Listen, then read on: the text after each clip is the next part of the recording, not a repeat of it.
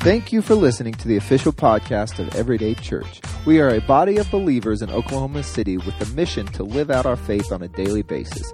Let's listen in as we hear a powerful message from God's Word. Hey, first off, can you guys see me okay? No. That's a camouflage joke. I was hidden. Wow. Okay. Well, this week, Kim and I were talking about memorized prayers you would have as a kid. I don't know if you guys had those maybe at bedtime or lunchtime or dinner time or whatever the case may be. Specifically, she asked me if I had one when we would eat a meal when I was growing up as a kid, if I had this repetitive childlike prayer that you would memorize and spew out if you were asked to say grace before you would eat. And I couldn't think of one that I had. I know of some child prayers before dinner time, but I can't recall growing up if I had a specific one that we would say a lot. And I couldn't think of that. And I said, well, did you? And she said, yeah. Me and my sisters, every time before we would eat a meal as children growing up, we would say, I would bow my head and fold my hands, thank the Lord for our daily bread. Amen. Right? You got to end it that way. Amen. Okay, so anyway, y'all heard that prayer before? That was just in Alabama. And so she said, though, they would say that quite a bit. And so her oldest sister was probably around 17 at the time and had her boyfriend over probably for the first time to have dinner with the family, kind of a big occasion. And the dad wanted to put the daughter on the spot and to say, hey, lead us out in prayer. And the prayer she went to was, now I fold my hands and bow my heads, I don't know if that's plural, head, and thank the Lord for our daily bread. Amen. So that was her prayer in front of her boyfriend, which was really nice. But we have different prayers that we've memorized. Maybe for you, it was the bedtime prayer. Maybe it was before a meal. But I think the most memorized prayer is the Lord's Prayer. Okay? A lot of people are taught the Lord's Prayer, and you memorize it. How many of you know it in the room today? You know the Lord's Prayer. Okay, let's say it. Our Father, who art in heaven, hallowed be thy name. Thy kingdom come, thy will be done on earth as it is in heaven. Now, this is tricky. Oh, there we go. There's where it gets a little bit off. Debts and trespasses. Okay, as we forgive those who trespassed against us. And temptation. Glory and the power forever. Okay. Now, it is always interesting, the trespasses and the debts and all that. And we'll go to the scripture of what that looks like. Now, I got to be honest, and I've told some of you this before, but I didn't memorize that one as a kid either. I mean, we prayed, but we just didn't do the whole memorization thing, I guess, when it came to prayers. And so my senior year in the locker room before one of our basketball games, the coach said, hey, John, lead us out in prayer. And we were supposed to lead the Lord's Prayer. And what? You know, I was so nervous because I knew it happened before games. I just didn't never think he'd call on me. And so I just threw out Our Father, and then everyone started praying. I was like, okay, I'm good. All I had to do was remember that part because I didn't know the rest in the order that they were supposed to go. Every once in a while, I'd know, like, okay, here comes the bread. Bread! And I'd yell it just to kind of fool everybody that I was really leading that prayer when I wasn't. But I also think back to this old show called Night Court. Now, this is really going to date me, okay? This was a funny show. Maybe not so funny when you go back and watch it now. I have no idea. But in the time, I thought it was funny. And as a kid. So I'm really young. And this show called Night Court, the bailiff, the tall, bald guy in the back, his name was Bull Shannon, I believe. And he wasn't so bright. He wasn't the brightest bulb in the package, okay? And so he was a little ditzy. But one episode I remember. And it's funny the things that you'll remember as a kid. I don't have a great memory as a child. Kim makes fun of me all the time because I do not remember a lot of childhood stuff. But I do remember a quote from that show. And it was real easy for me to find this week. Bull got electrocuted. He got hit by lightning. Okay, he was up on the roof, got struck by lightning. The bailiff, who's not so bright, and he told everyone he heard God speak to him. It was the voice of the Lord speaking to him. And everyone's trying to figure out, Bull, it couldn't have been God. Literally, no, God literally spoke to me. And he believed it the whole show until they found out at the end it was actually Art, the janitor, who revived him. That was the voice Bull was hearing. It wasn't God, it was Art. But Bull said, wait a second, that makes sense. Our Father who art in heaven. Okay, so that always stuck out to me. I couldn't remember the prayer after that, but I remember who art in heaven, right? And so some people think God's name is Art, but it's not. And I want to go to this prayer because I think a lot of times we read this prayer or we think about this prayer and we really don't understand what it's all about, the Lord's Prayer. Now, we call it the Lord's Prayer. But it's not actually Jesus necessarily praying this as a prayer. Luke talked about that about 3 weeks ago. We went through John chapter 17. We went through Jesus praying and his prayer for his disciples and the followers after his disciples. Jesus prayed for them, and we went through that prayer. Now, this prayer is a model prayer.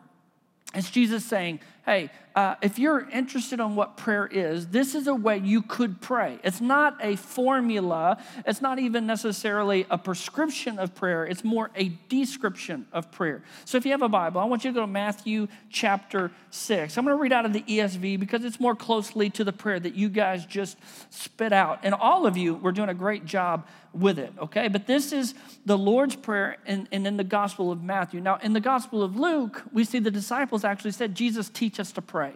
He said, okay, I'm going to teach you how to pray. In fact, in Matthew chapter 6, verse 9, the very first words say, pray then like this. This is Jesus saying, okay, you want to be taught about prayer? Let me say how to pray. Pray then like this. Our Father in heaven, hallowed be your name. Your kingdom come. Your will be done on earth as it is in heaven. Give us this day our daily bread. Forgive us our debts as we have also forgiven our debtors. And lead us not into temptation, but deliver us from evil. Now, we have recorded Jesus' prayer. We have recorded other prayers of the disciples. We have other prayers of Jesus, in fact. And he doesn't ever pray exactly like this. So that's not the point. The point isn't we should only pray this prayer every time we pray. We're missing the point if that's what we take from this, because that's not the point. This is more an example of, okay, here's some important aspects of prayer. And he starts off kind of controversially, actually. But he says, when you start your prayer, start with calling God your Father. Call him Dad. Now, right out of the gate, the Jewish listener, okay, to the Jewish ear, this would be upsetting to a certain degree. It'd be controversial because Jewish men and women didn't address God that way. In the Old Testament, we see none of our biblical heroes in prayer calling God Father. We don't see it. Now, we see the nation of Israel 7 times, but not as individuals. They're not calling out to God as Father in prayer. Now, Jesus, though, he often used that term, prayer, or used that term in prayer. He would call God Father. And then he tells his disciples, this is what you're going to do. When you start your prayer, you're actually going to start by calling him Dad, Father. Now, why would Jesus do that? Now, you got to, again, think like this is something we do all the time now. But you got to go back and think, wow, this is actually pretty cutting edge to move into this aspect where you're addressing God and saying, hey, Dad, God, you are our Father. Now, what Jesus is doing, Jesus is highlighting the relationship. And for you, if you're a believer, God is your Father. And that is a title that he holds dearly. I have different titles in my life. People call me different things. I love, in fact, Cindy's in the back here. And Cindy, just yesterday, I believe it was, do I call you Pastor John? Some people call me Pastor John. Some can't say the word pastor, so they call me PJ. But I love being your pastor. And that's a title that I'll be called, Pastor John. Sometimes I'm coach to some people. Coached 2 games yesterday. And in that, I'll be called coach. There's other titles that, words I can't repeat, that aren't my favorite necessarily, but I'll get called those as well. But my favorite would have to be Daddy. When my kid calls out, Daddy, especially when it's in a loving way and with something good on the other end, maybe a hug instead of a complaint or a whine. But being called Daddy, it carries so much responsibility and so much blessing with it, to be known as Dad. Now, obviously, me and being a male and being a daddy, that means a whole lot to me. But what Jesus says is that when you start with this relationship that he is your Father. And I think what Jesus is trying to let us know when we pray, again, not to say this exact prayer every time we pray, but to say you're not praying to some impersonal force or this cosmic vending machine. Okay, this is not mechanical, it's relational. He's your dad. As a believer, he is your father. And I would never want my kids to come to me and treat me as some emotionless entity that has no relationship with them. And that's what Jesus is highlighting. Don't treat God that way. I don't want them to think that I'm just to get something from dad, this machine that if I go to him and I say the right things and push the right buttons, then I can get what I want and then leave without the relationship and then come back to him when I need something else. I don't want that type of relationship with my kids. Sometimes it can feel like that, right? Hey, Dad, I need another buck. Hey, Dad, can I go get this? Hey, but if that's all we see God is, then we're far short of the relationship that it could be. God is our Father, and he longs for that intimate, deep relationship that a perfect father would want with their child. Now, this relational aspect of God goes all the way back to the garden. Adam and Eve, he's with them. He's communicating with them. He's with them in the garden, spending time with them, talking with them. Then the earth is populated. And of course, there's a whole bunch to that story. But even as the Israelites grow in number, he says, hey, this is what you need to know. Hear, O Israel, the Lord God is one. But in this whole process, he tells the Israelites, just love me with all your heart, your mind, soul, and strength. And all of this is to highlight God is a relational God. He doesn't want us to even just obey out of some religious ritual. He's saying, let's be in relationship together. Which makes me ponder. You know, if being a dad was just to get the kids to do what I told them to do, I wouldn't want to be a dad. I wouldn't enjoy that. If my whole role as a father was just to get them to do what I want them to do. No, there's so much more to being a dad. A parent even. Or think about your relationship with a father. God longs for relationship with you. You, even me. Now, of course, some of you did not have maybe any relationship with your earthly father. Maybe it was a poor relationship, and so it makes it hard for you to imagine what a good relationship looks like. I want to encourage you. This is why Jesus says, start with this, because you need to know God is perfect. Your heavenly Father has no faults, no mistakes, and he loves you unconditionally. Even if you had a poor representation on earth, Jesus is like, no, understand. If you start with the proper perspective that he is a good, good Father, it'll make a difference in the rest of your prayer life. It really is a game changer. And that's why I want to spend more time on this one than I will all the other parts of this prayer. But I want you to know that this is less a business relationship and more a family relationship. In fact, it's not a business relationship at all. It's not goods and services. It's not mechanical. A business relationship is all about your performance and what you are bringing to the company or what you're doing in your work and in your job. But a family relationship is about commitment. It's about blood. It's not about performance. It's about birth. It's about belonging. And so if you have a problem with a coworker or boss, you can write them off. You can avoid them. You can never see them. You could change jobs. You can change occupations. But this is family. And if there's a problem, they're still brother. They still mama. They still dad. Because it's birth. It's blood. It's a commitment through the family. You could think of it this way. As if you lived in someone's house, you can be a tenant or you can be family. A landlord, I'm going to charge you. I'm going to have specific rules. It's a different type of relationship when it's all business. But if you're a child, you just like, I belong here. This is where I'm supposed to be. It's just like, hey, I'm a part of this family. It's unconditional. I'm already in. I'm in because I'm a child of my mom or dad. Or if my parents are together, I'm in this family. And now, typically what happens is then the performance happens after because you know you're in. Like, okay, this is what the family does. This is the family unit. But it's not to do these things to get in the family. You're already in the family.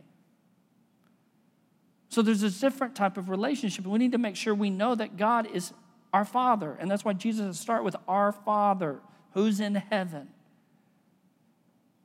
I love John 1:12, but to all who believed him and accepted him, he gave the right to become children of God. They are reborn, not with a physical birth resulting from human passion or plan, but a birth that comes from God. If we've believed in him, we've given our life to Jesus, we are now a child of God. the scriptures teach us there's an adoption that takes its place. We have been brought into the family of God by the Father.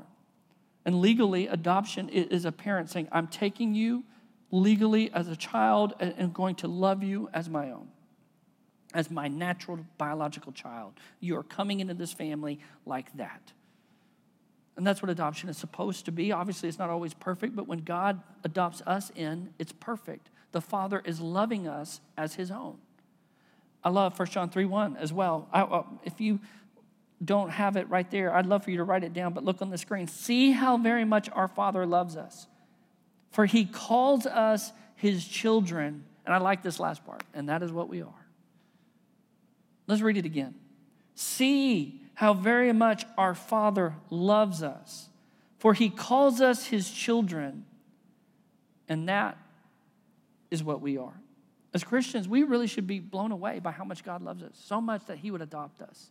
That he would pick us and say, no, you with me. Come on, I'm going to take you as my own. You're my child. Come into my family. I'll be your father.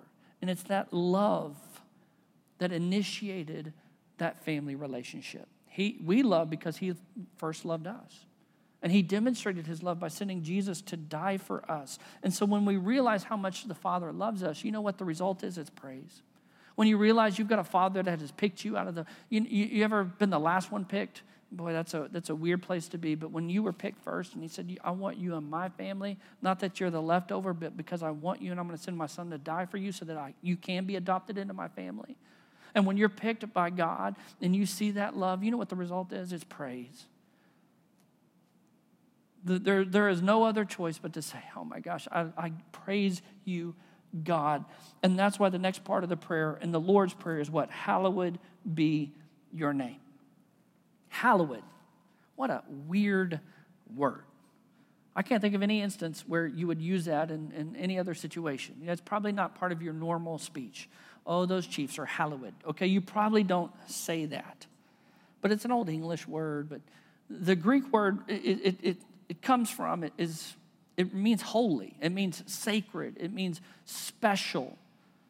Set apart is what hallowed means. And so God is dad and he's father, but he's sacred. He's holy. He's set apart. He's not like any other dad. He is the one true dad, the one true father who is pure, holy, sacred, unique, special. He's so special in the Old Testament, they wouldn't even say God's name. It was so hallowed that they wouldn't even speak it because they didn't even count themselves worthy to say the name Yahweh, to say God.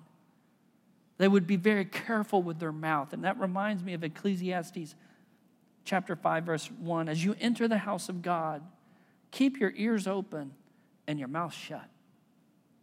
It is evil to make mindless offerings to God. Can we just have a time of conviction for a second on that one? Did we come here ready to word vomit on God or to have our ears open and say, God, what is it you want me to do today? I submit to you. I yield to you. Don't make rash promises and don't be hasty in bringing matters before God. After all, God's in heaven and you are here on earth. So let your words be few. And the idea is that we should guard our steps to God and be so focused on who he is and what we're doing because he's so holy. Hallowed be your name. You're so sacred, you're so special, you're so set apart that I'm going to be careful about even how I approach you. Jesus addresses that right before he teaches the disciples how to pray. In Matthew chapter 6, verse 7, if you're in Matthew 6, look at verse 7. He says, when you pray, don't babble on and on as the Gentiles do.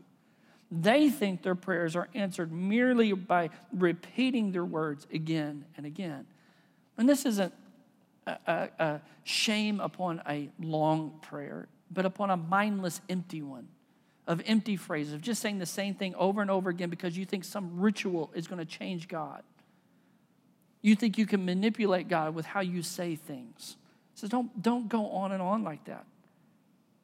He's so holy, he's so sacred that we should never mindlessly engage him in prayer and in worship, because that's what it's meant to be, praise to the Father.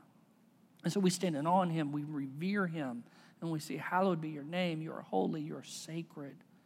We approach the throne of grace with confidence. And we do that boldly. But as we approach the throne of grace, we know that we are approaching the holy God, the one true God. We know what he is capable of. And the heartbeat of this is praise. We love on him. We adore him when we come to him. He deserves it. And so don't just use prayer to pray or ask for stuff. Don't skip praise. Adore him. Love on him. Yes, we can talk about asking for things, and that's a part of this prayer, but we can't skip praise. We need to love on God because you are wired to praise. You're going to praise something or someone. You're wired for it. It's created in you. Eternity has been set on our hearts. We know that there is more to life than this, and so we're going to try to praise something glorious. Now, we might deem a football or a basketball glorious, or a person, a famous person, or something glorious, and we might give our praise. But if we're not praising God, the rocks are going to cry out because he's the one worthy of praise. So don't let the rocks take your praise. You say, hallowed be your name. You are holy, sacred, special. You are set apart, God. Then the next part is your kingdom come, your will be done on earth as it is in heaven. This part of the prayer is all about rule. It's about who's in authority, who's in control, who's got the lordship over your life. A part of your prayer life should be you submitting to his will and way. Your kingdom come, your will be done on earth as it is in heaven. I submit to your rule, to your way, to you being king of my life. You're basically saying, Jesus, if you were here right now on earth in the flesh and you were set up as king, as the ultimate authority, whatever you would say goes, I want that to go in my life. You're the boss. You take over. Whatever you say is the right thing to do. That's what my life is shooting for. That's what you're praying when you pray that. Your kingdom come. Your will be done on earth as it is in heaven. And one day, Jesus is coming, and he's going to rule that way. Now, for a short season, God has allowed Satan to roam freely. For a short season, God has allowed us to screw up and make mistakes. But one day, Jesus will come, and he will be the only king. But think about it. Do you really want him to be king of your life? Do you really want him to call the shots, to lead you? You know, I think sometimes we'd actually prefer to rule God because our prayer lives say that. Sometimes, a lot of times, our prayer life is, God, do this, do that. We're telling God what to do, right? Is that your prayer life? Not your kingdom come, your will be done on earth as it is in heaven. It is, hey, God, I need this. God, will you do this, do that? And we try to say, God, this is what's fair for me. We have a really good definition of fair, don't we? We think we know fair better than God knows fair. By the way, my kids do that to me. Do your kids do that to you? See, you're not the only one that has ever had to deal with that problem. They think they know right. They know what's better. And they'll say, Daddy, I know what's fair. Not you. Daddy, I know what's right. Not you. And guess what? We do the same thing to God. Hey, Daddy, do this in my life, and if you don't do it, you're wrong. You say, I'd never say that. But yes, that's what your prayer life is screaming. But Jesus says, no, pray that God would rule and that you would come under his lordship, his headship, his authority, that he would reign and rule over your life. Part of that is your kingdom come, your will be done, is praying God's will. God, what is your will? To know God's will, you got to get in the Word. And when you start getting in the Word, you're going to know what his will is. And I'm just telling you, like when we had a prayer time at 10:30. If you're online in this room, 10:30, come pray with us. I didn't plan this out, but I prayed a lot of scripture, and a lot of people didn't even know probably. But it was verse, verse, verse, verse. I do that because I like to pray the scripture, and the Holy Spirit will bring that to my mind. But I'm praying the word because it's his will. I can't be wrong if I'm praying for his will. You know, one of aspect of God's will, 2 Peter 3:9, think about this. The Lord isn't really being slow about his promise, about his return, as some people think. No. He is being patient for your sake. Look what he wants. He does not want anyone to perish or be destroyed, but wants everyone to repent. He wants lost people found. He wants dead people alive. He wants to see people come to know him. That's why he hasn't come back yet. So what do you think God's will is? People would come to know him. So what is something you could pray under the lordship of Christ? People would come to know Jesus. Who's your 1 in 21? I'm challenging the church. We are going to triple by the end of April. The only way that's going to happen is every person says, I got one. I got my one. I'm not going to worry about anyone else, but I got one. Who's your 1 in 21? And you're going to pray for them. And you're going to ask God that they would turn from their sin and turn to him and be a part of the faith family like Everyday Church.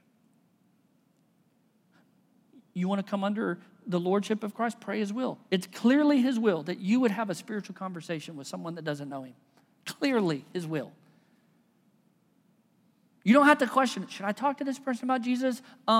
It's his will.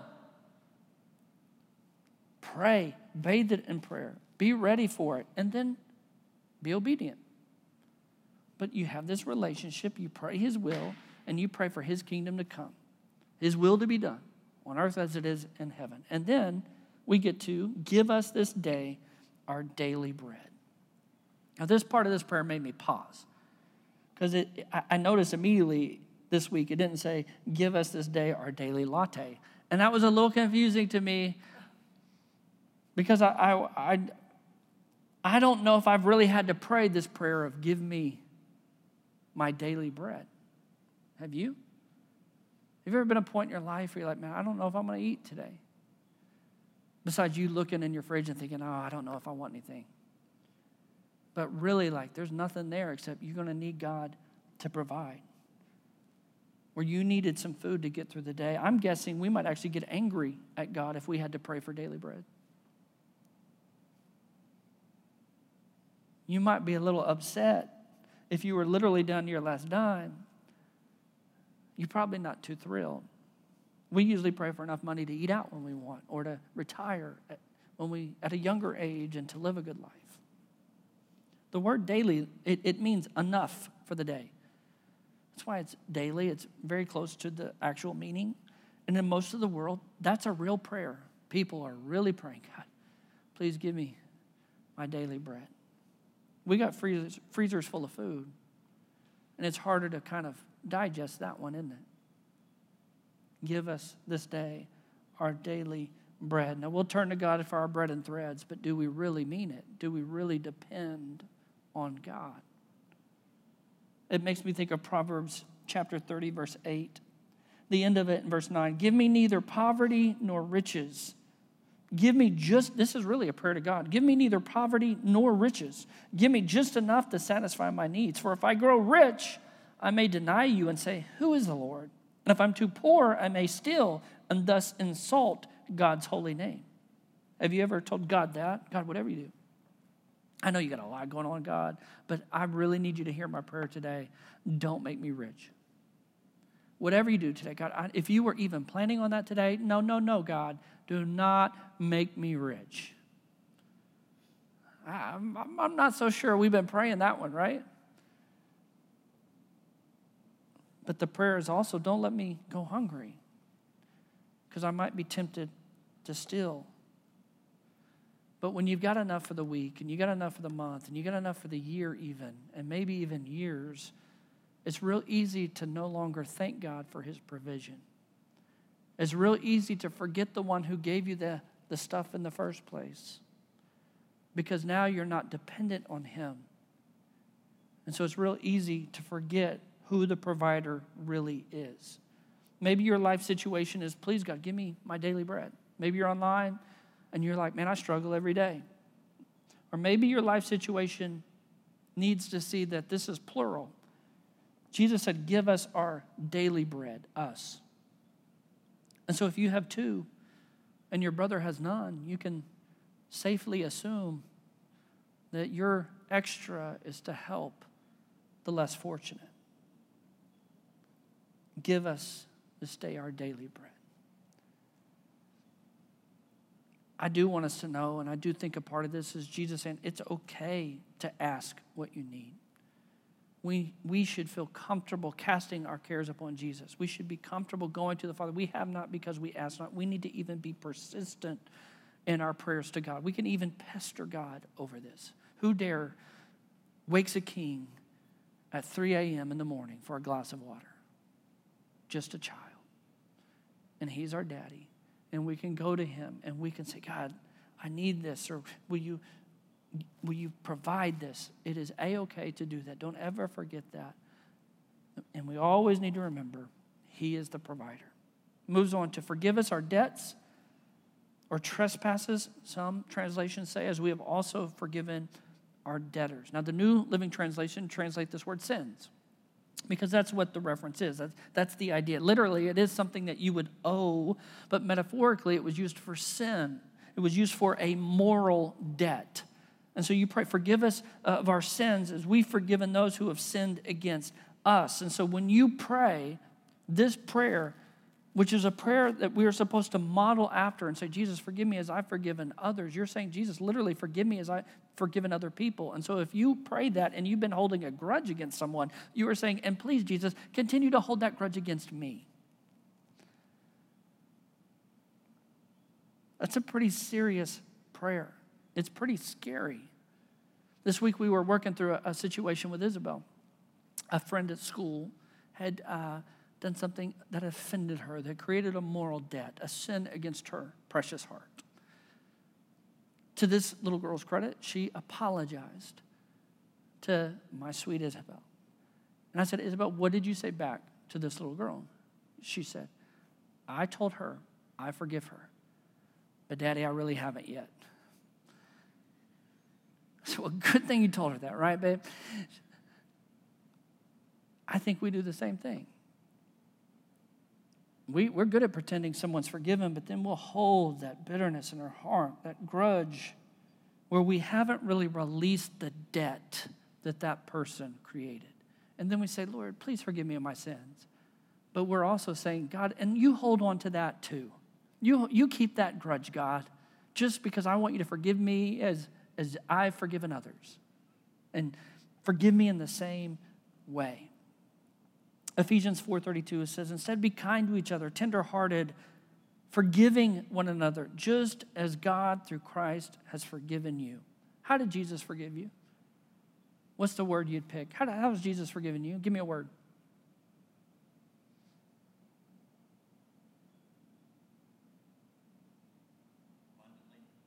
Yeah, that's a good word, Jason. Abundantly. I thought of completely. But abundantly is very appropriate for my life. And I know yours too, Jason. But it is a me too, right? Okay? Like, that's not just a slam on Jason. That was just a joke, okay? Abundantly, we need forgiveness. But that's how he's forgiven us. And we're to forgive one another as Christ has forgiven us. And if you would forgive people as Christ forgave you abundantly, completely, I'm telling you, your life and your relationship with God is going to be richer and more intimate because you're going to feel freer and you're going to experience grace on a deeper level.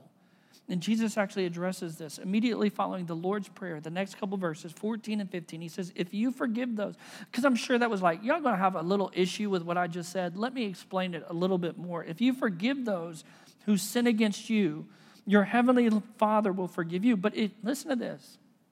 If you refuse to forgive others, your Father will not forgive your sins. Do y'all think being a forgiving person is a big deal to God?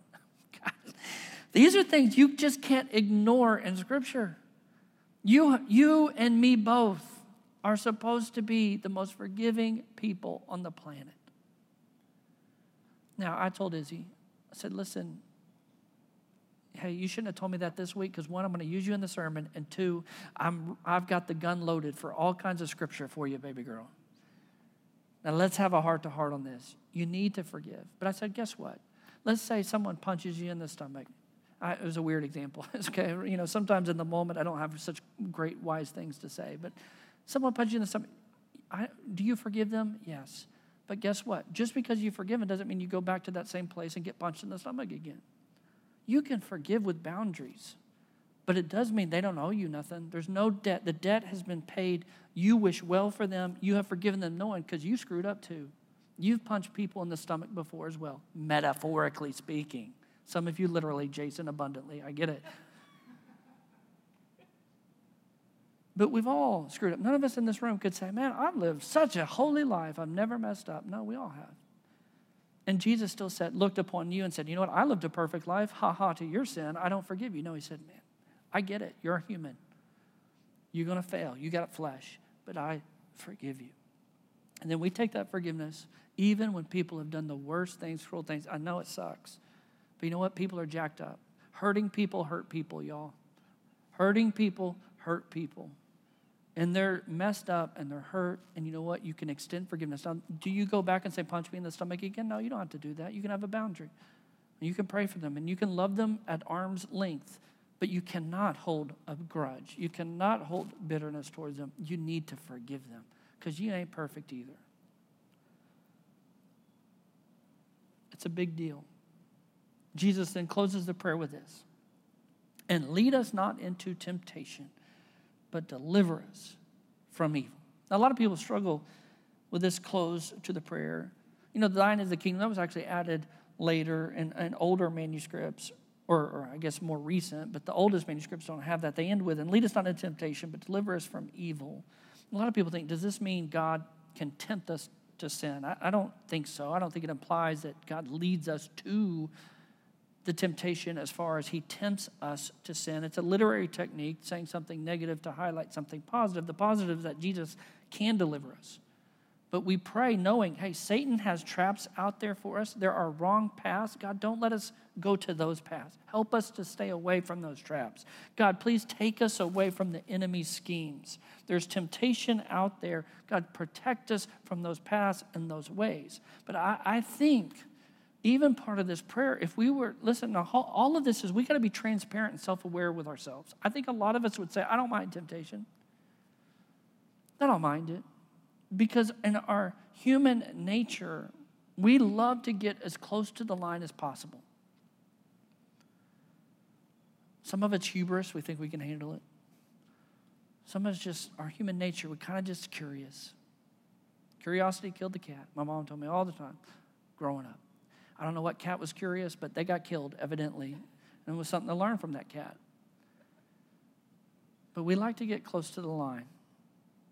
And it's revealed it through some of the shows you watch, some of the things you read. But no, behind the temptation is the tempter. So this prayer isn't just to keep you from being naughty. It's Jesus to keep us from the evil one, whose MO is to steal, kill, and destroy. The tempter ain't out playing games, y'all. Lord, lead us not into temptation, but deliver us. And that's what Jesus' name means. It comes from the word deliver or save. So in verse 13, it's deliver us or save us or rescue us from the evil one, which is great because Jesus died to forgive us of our sins, but not just to forgive us. That's not the totality of our relationship. Jesus came to save us, deliver us, bring us away from evil, from the evil one, rescue us from our own sin and from Satan. And so church, turn to him. This prayer that Jesus has given us is a great heart of how we can be confident in approaching the Father in prayer. And we start with, hey, Dad. Man, it feels good to know that you are my dad, my Father. But I also know you are holy. Hallowed be your name. You are so sacred, so special. And yet I'm in relationship with you. I'm so humbled by that. And that in light of your holiness, I submit to your authority. Your kingdom come, your will be done on earth as it is in heaven. I submit and yield to your authority, to your lordship. You call the shots in my life. You be the boss. Give us our daily bread. Provide for everything we need. Forgive us of our many sins as we have forgiven those who sinned against us. And so I want to be a forgiving person. So on and on, you see through this prayer, the lordship, the Father, the relationship, the provider, and that he would deliver us from the evil that is so present in this dark world. But he's good, and he's waiting. He's waiting for you to turn to him and have this constant relationship every day. Every day. Father, I start with that intentionally. You are a good Father. Thank you. As a good Father, you hear the cries of your sons and daughters. that you are listening to us right now. And thank you in your holiness and in your wisdom.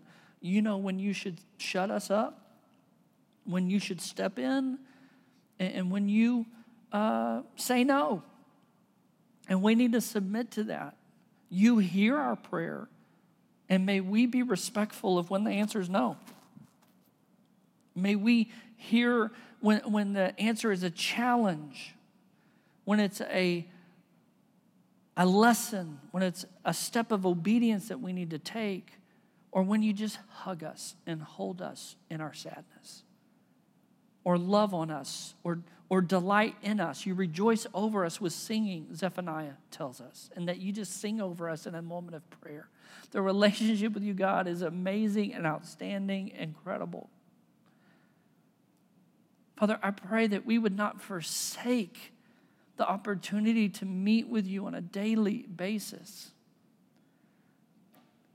A lot of us, our bread's taken care of, but the bread of life struggles, and we need to every day say, give us this daily spiritual bread, this time with you. And may we feast at your table. Your word does say that you stand at the door and knock, and that if we would open the door, you would eat with us and us with you. And I pray that we would feast in prayer, and we would be a people of prayer, and we'd be a house of prayer. And I pray, God, to pray your will. And I know right now for our church, I pray that your will would be done and that we would grow. We would see the lost found. We'd see people baptized. We would, Lord, even as I pray this, you would put one person on our heart and we would pray for them, and then we would engage in a conversation of spiritual matters, of eternity, of things that really do matter. And we would have that boldness, and you would fill us with boldness to engage the darkness and be a bright light in this community, in our city, in our families, in this world. And may Everyday Church shine bright for you. Lord, deliver us from evil. Lead us not into temptation.